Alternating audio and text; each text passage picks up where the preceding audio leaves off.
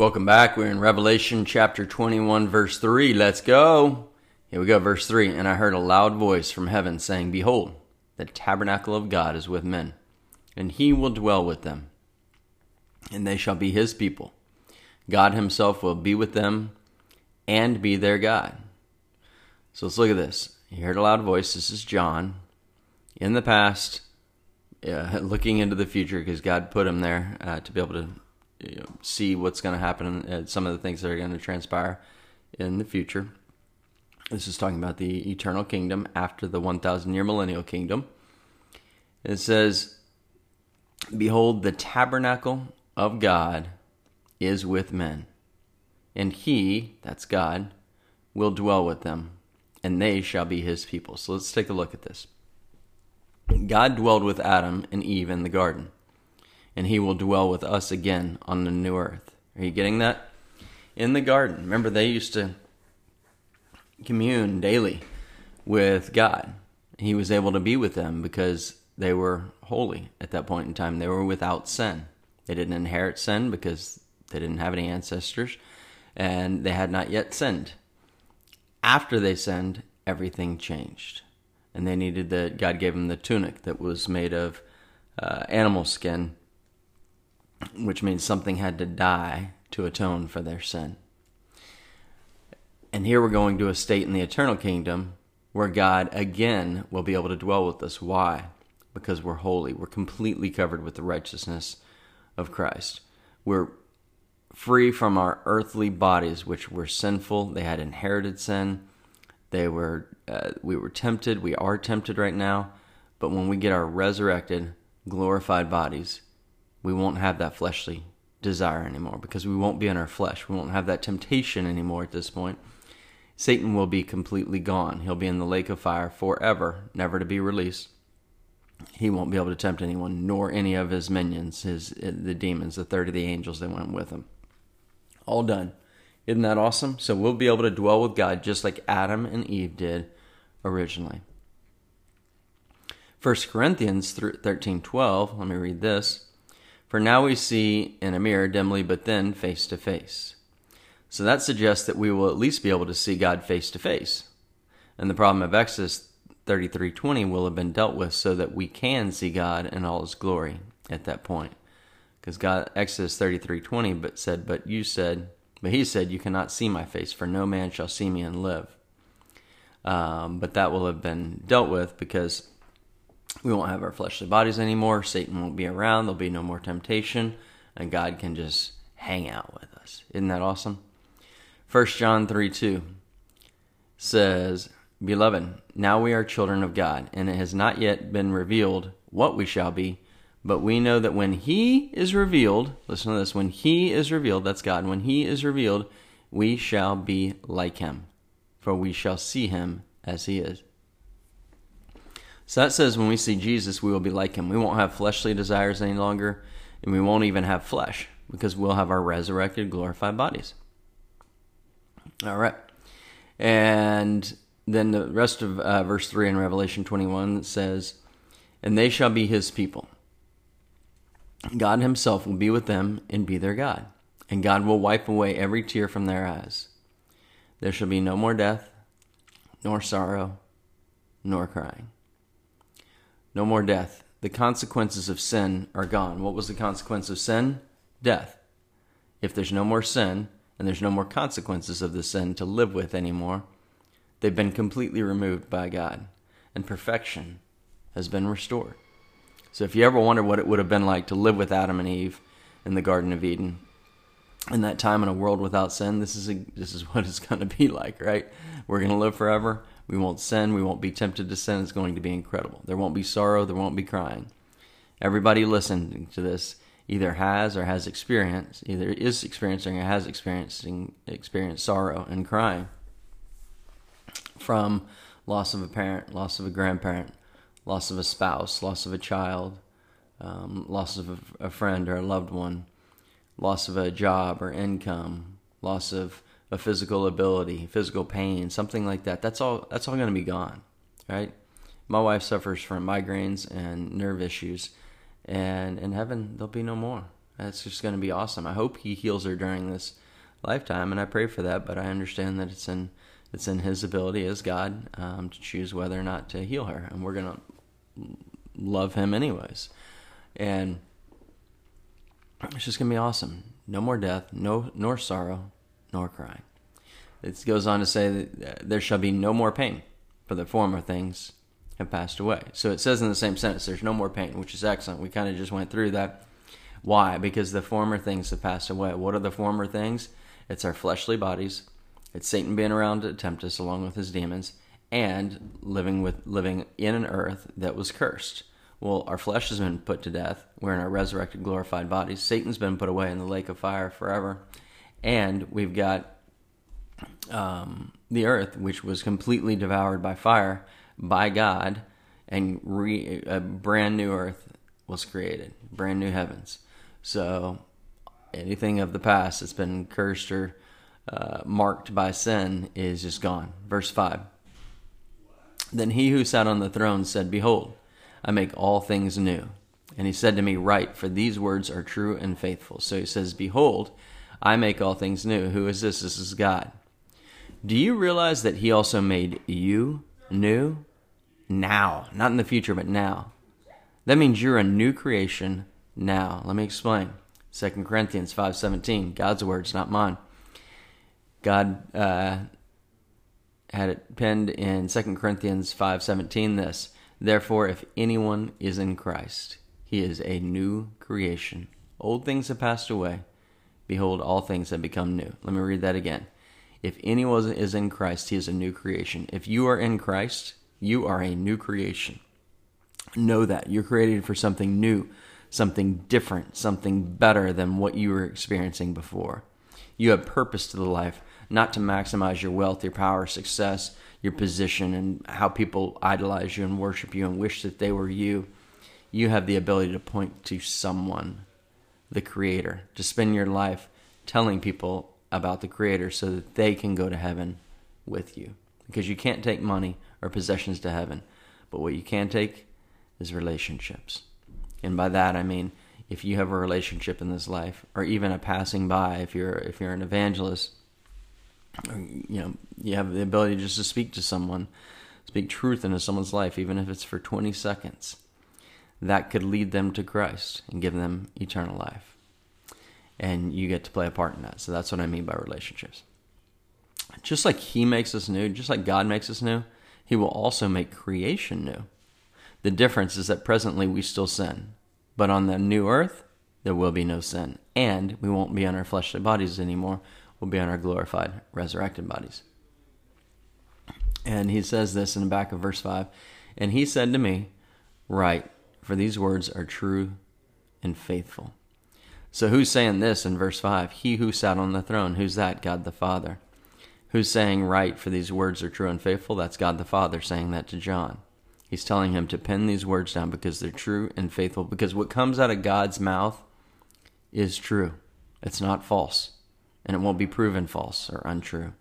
And it's faithful. That means God is faithful, right? We can be faithful because he is faithful. We can love because he loved us. We can love him because he first loved us. We can forgive because he forgives. We can ask forgiveness because he wants us to ask forgiveness.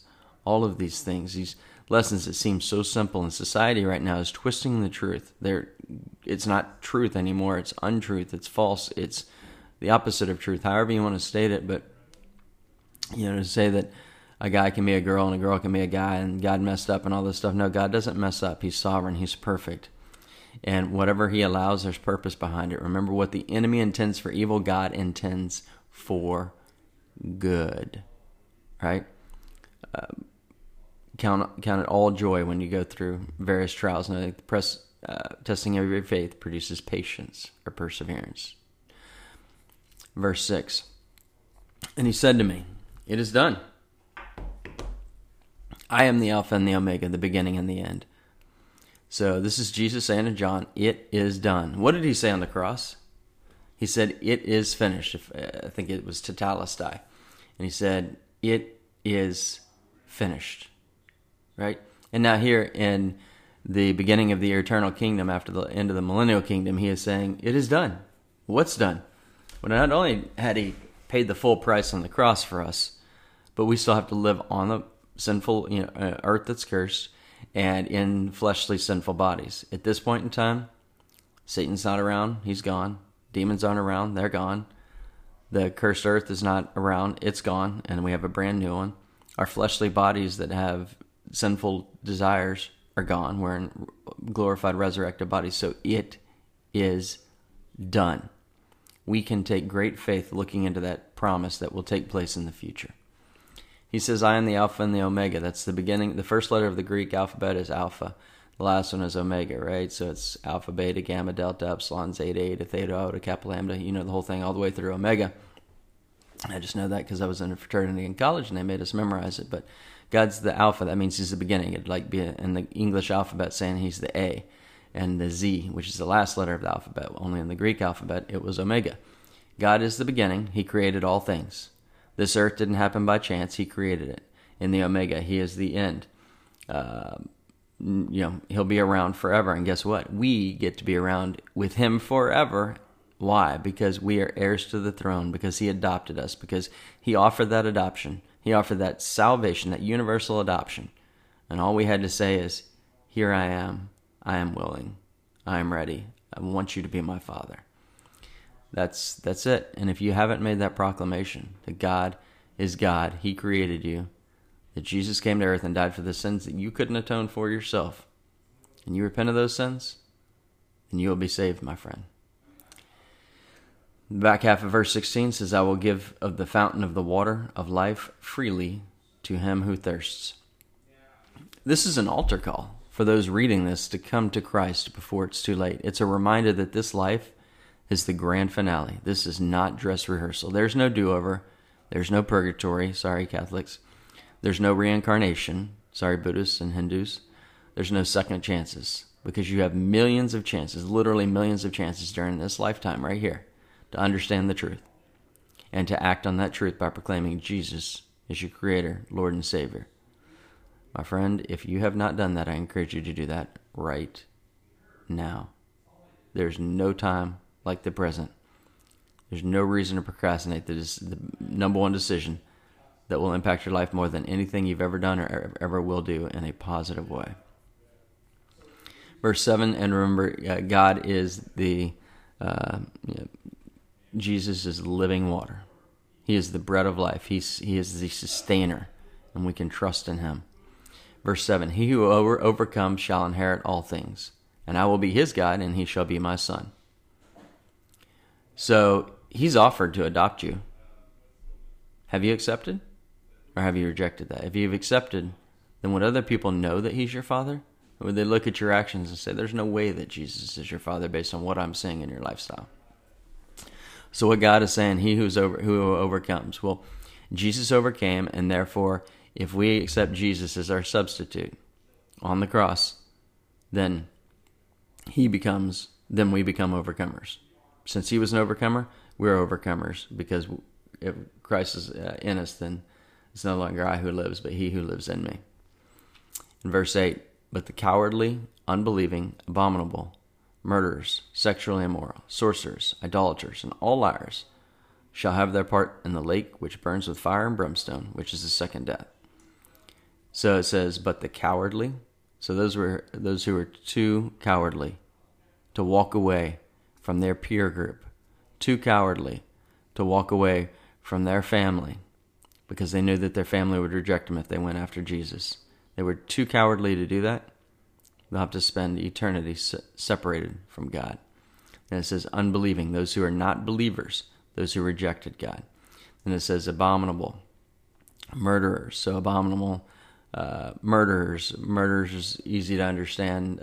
Someone who murders, but also someone who is angry at someone. If you're angry at someone, God considers you a murderer. Why? Because you have hatred in your heart, and you're murdering them with your mental thoughts. Sexually immoral. Wow. How can we think about this? People who have sex before marriage, people who have sex outside of marriage, people who have sex with someone else who is not their spouse while they're married, people who have sex with someone who is of the same sex, who is also not their spouse, right? God ordained sex to take place between a husband and a wife, a male and female who are married. sorcerers, that's related to drugs, idolaters, those who are idolatrous, who worship things that are not God. And guess what? You're an idolater. If you really care about your appearance and you need new clothes, and you do your makeup and you do your hair, you're probably worshiping yourself to some degree, sometimes greater degrees than others. And I'm not saying it's wrong to wear makeup or clothes or anything like that, but we all place too much emphasis on who we are and how other people see us, and that's idolizing ourselves in relation to our peers, that we want to be looked upon and respected. But that's not our goal. God says our goal is to esteem ourselves not. Our goal is to point to Jesus, to serve and submit. And then it says, and all liars shall have their part in the lake. So you'll notice that many of those are kind of repeating some of the 10 Commandments, right? And all liars, we're all liars. And if you say you're not a liar, then you're a liar, because you have lied, and you will lie again at some point. And remember that half-truth is a whole lie. There's no such thing as a white lie. A white lie is a 100% lie. And all liars shall have their part in the lake, which burns with fire and brimstone, which is the second death. So we talked about this. So where do those who reject Jesus, the unbelievers, the cowardly, the abominable, murderers, etc., where do they spend their life? Separated from God in the lake of fire, which is, I would call it permanent hell, hell number 2, better known as the lake of fire. And it burns with fire, because fire is judgment, and brimstone. And that's the second death, and they'll experience it for the rest of eternity. But it's so simple. If you say, that's so horrible, I can't believe he created that for people. He didn't create it for people. He created it for Satan, and people chose to follow him there. And if you say, well, that doesn't make sense, why would he even do that? It's like, well, he also made the way to heaven so simple. So simple. All you have to do is accept Jesus as your Lord and Savior. That's it. You don't have to go out and do big things or great things or things that take time, or do them over and over again and continually repent for your sin. Now, if you're a believer, you're going to repent when you sin, because that's a good thing, but it's not for your salvation. It's just because you're keeping your heart in check with your actions. But God wants you to be with him. And he wants that none shall perish. He doesn't want anybody to be in a lake of fire except for Satan and his demons, which I think you would agree with me that they should be there. But people who reject Jesus, that's also their consequence. Lord, help us this day to love you and to serve you by serving someone else. Amen. Thank you so much for listening to Daily Verse by Verse. We want you to be prepared in season and out of season to study the whole counsel of God, so that you can share with people who Jesus is through your actions, so that you have the right to tell them who Jesus is, so that they can come to know Jesus or come to know Jesus better. We strongly encourage you to share this message, this podcast, on your social media, Facebook, Instagram, message, email someone who you think could benefit from it. It's an easy way for you to go out and witness to the world just by sharing this podcast. We hope you'll join us tomorrow. Have a wonderful day.